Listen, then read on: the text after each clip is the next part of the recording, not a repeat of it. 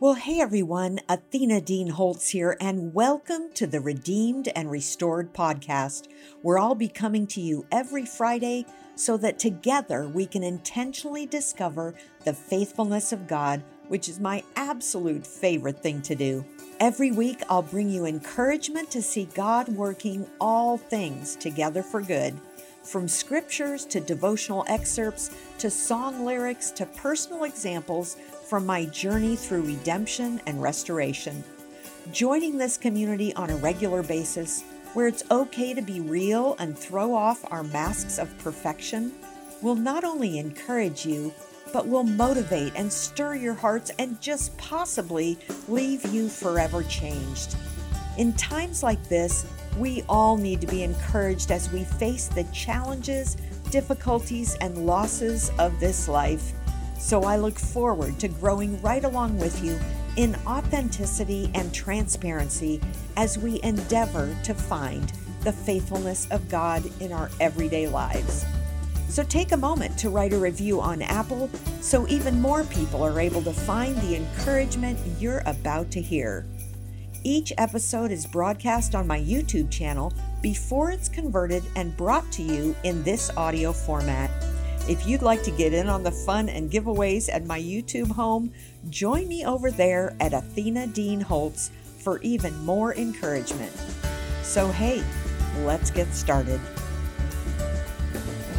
Well, hey everyone, Athena Dean Holtz here, and welcome to this week's edition of Redeemed and Restored, where we're always connecting to discover the faithfulness of God.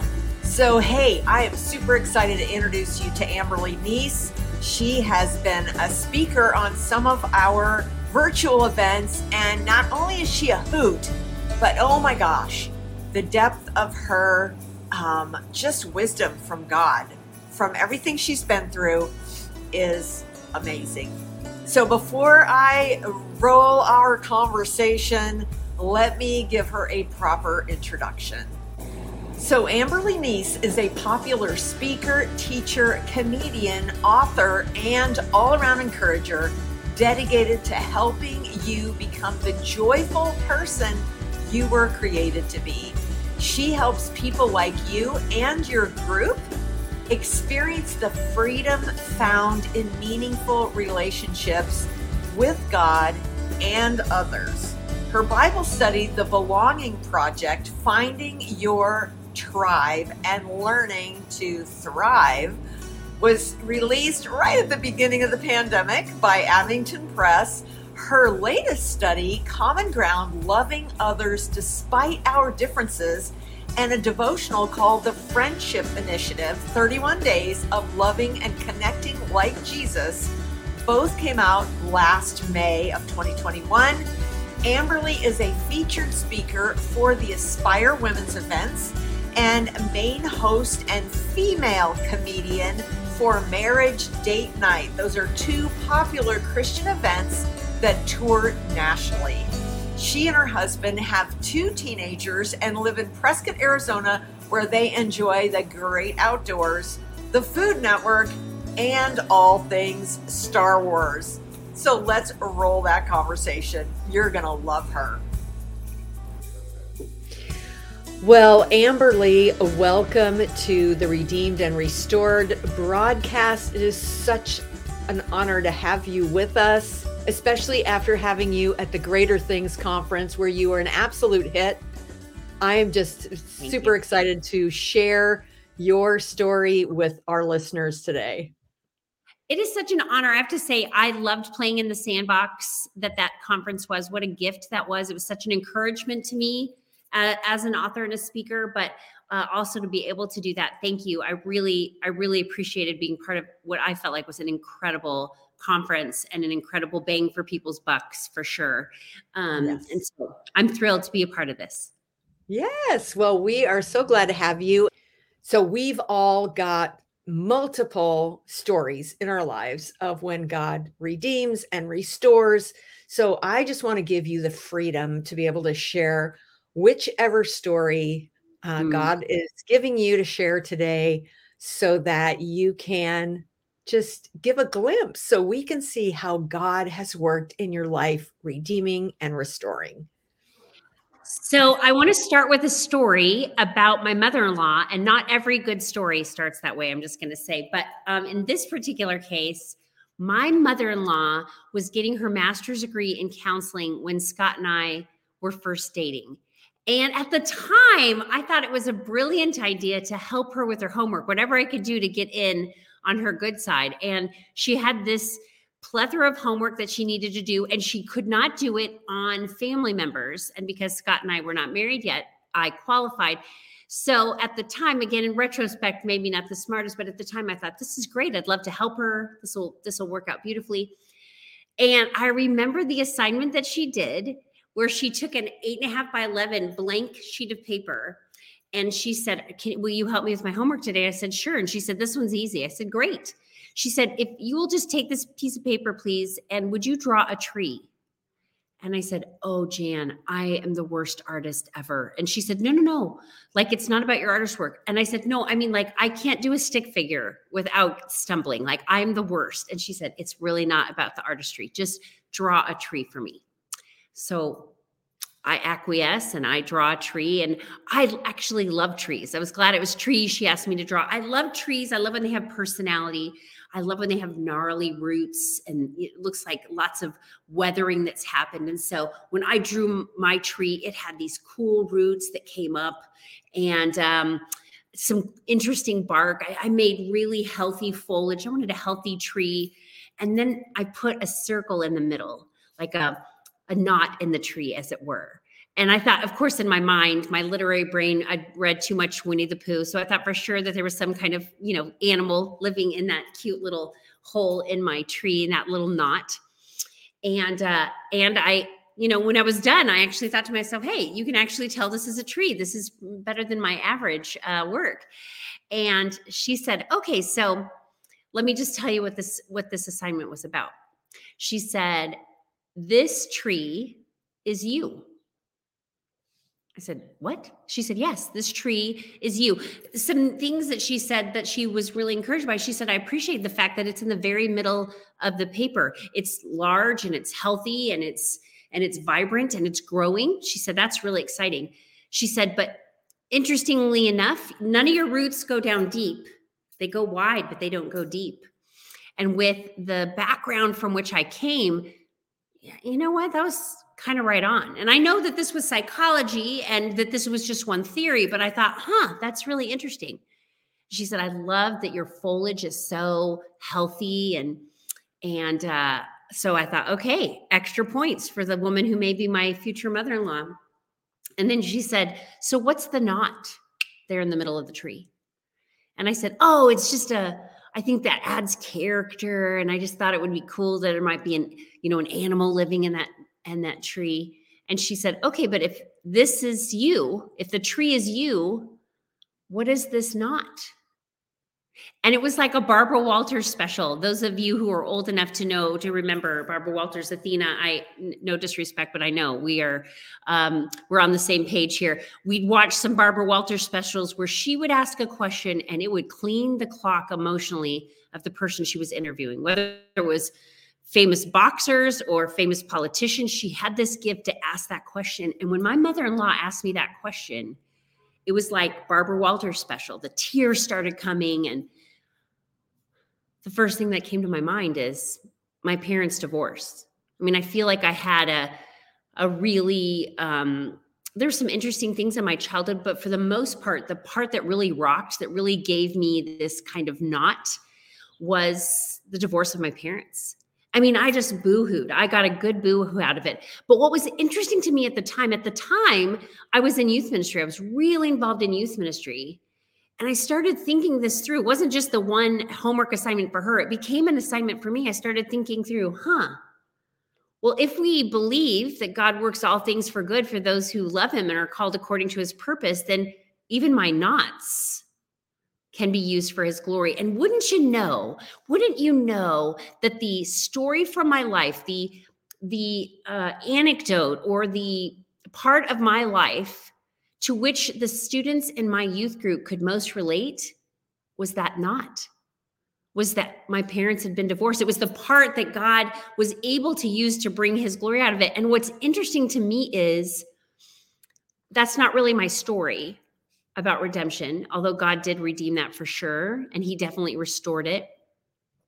But the big one for me came years later when Scott and I had been married many years. We actually were married 9 years before we had our first successful pregnancy that carried all the way through. We could get pregnant. We just couldn't stay pregnant.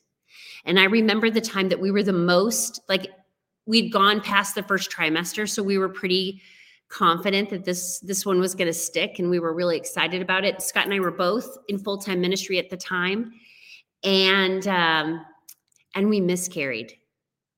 And I was devastated. And of course, in retrospect, I can totally see where that is a knot in my tree that God will use to show his face to people who need it. 1 out of every 3 women can relate to that heartache. But for me, it was crushing. But for me, the way that God restored it, yes, I do have children. Praise the Lord. We went on to have 2 children, 2 healthy, wonderful, I'm crazy about them, kids. But what he restored actually was our ministries. Because Scott had grown up the son of a marriage and family counselor and a pastor, and it was pretty much like the Cleaver family, right, for Jesus, the Cleaver family for Jesus, and I was like the Addams family, for sure, the family that I came from, for sure. But I always thought all I had to know were the right scriptures, were the right answers. I just had to give people answers. That's what was going to help people in their time of need. So what I discovered in that time when it comes to restoration for sure and redemption was that some of the most profound ministry for me was ladies who were just willing to sit with me, who would make me hot tea and who would rub my head. And I got a lot of hair. So rubbing my head is actually a huge act of service for me. It's kind of like the Holy of Holies where you tie a rope around somebody's waist to send them into the Holy of Holies. I feel that way if you're going to try to rub this head because there's a lot of hair in the way. But ladies would just sit with me and they would cry with me. They would sit in my grief and they didn't need to have any answers. They know Jesus and they know he's the answer. But they didn't feel a need to overemphasize the scripture and underemphasize the person who is hurting. And for me, that was so restorative, so redemptive. And again, with my husband's background, I think he felt like he could check all the boxes, that he knew how to do ministry. And yet it was people ministering to us for that time that made the largest impact, even more than Bible college, on how to love people well. And so that's my story of redemption. That's my story of truly receiving the grace of God and being able to administer it to others in its various forms. And I'm so thankful. I'm so thankful for it. I really am. Well, that is just so powerful because, as the church isn't really that great at acknowledging pain and trauma. And, it's like, well, time heals all wounds. Or, I mean, that's not even in the Bible, but just we get awkward because we don't really know. It's kind of like if we acknowledge your pain, then we might have to feel it ourselves. And so we dance around figuring out what can we say that won't open up this thing that's in us even. And Totally. My goodness. And yet again, God desires to use those knots in our lives to encourage others out of the comfort we ourselves have received. Now, it might not be physical miscarriage, but it might be hope miscarried. It might be, relationships miscarried where, I don't totally understand, but I can certainly come along somebody and sit with them, cry with them, empathize with them. So early, Athena, I know that you probably were on the circuit probably at one time when there was a season, and we can all confess it because it was pretty hairy, all puns intended, where speakers on the Christian circuit would use glamour shots as their, like, on all of their promo material. Authors and speakers would don this huge hair, lots of hairspray, lots of product, lots of makeup. And during that And a time, big boa. oh yes, the big boa. Yeah, how could I forget the boa? I don't know what I was thinking. So what's interesting about those glamour shots, that wasn't just about the photography, it was about the expectations that many churches put on speakers and authors when it came to being perfect. Like, to say I'm struggling with this was just not said from platforms or podiums. It just wasn't, and except by me. I mean, I'm sure there were many like me, but I was one of those people that said, "Oh no, no, no, no! Please, I need Jesus. Like, I'm so clear. I always say I'm a mess. That's why I need a Messiah." I mean, we are broken people, and as a communicator of God's grace, I am totally fine saying, "Yeah, I don't have it all together. I'm, you know." And so, but what is interesting to me is when I would get feedback from ladies, like, we were expecting somebody who would be a little bit more pristine in their faith and less, it's not like I was having a therapy session with them. I was just being candid about my journey. And my husband and I had a really interesting conversation about my ministry, about my speaking ministry, because I thought maybe I just need to stop. Maybe I'm just not a good fit for the church. And he was saying, "No, you're gifted by the Holy Spirit. Of course you're the right fit for the church." He said, "But you just have the ministry of Thomas."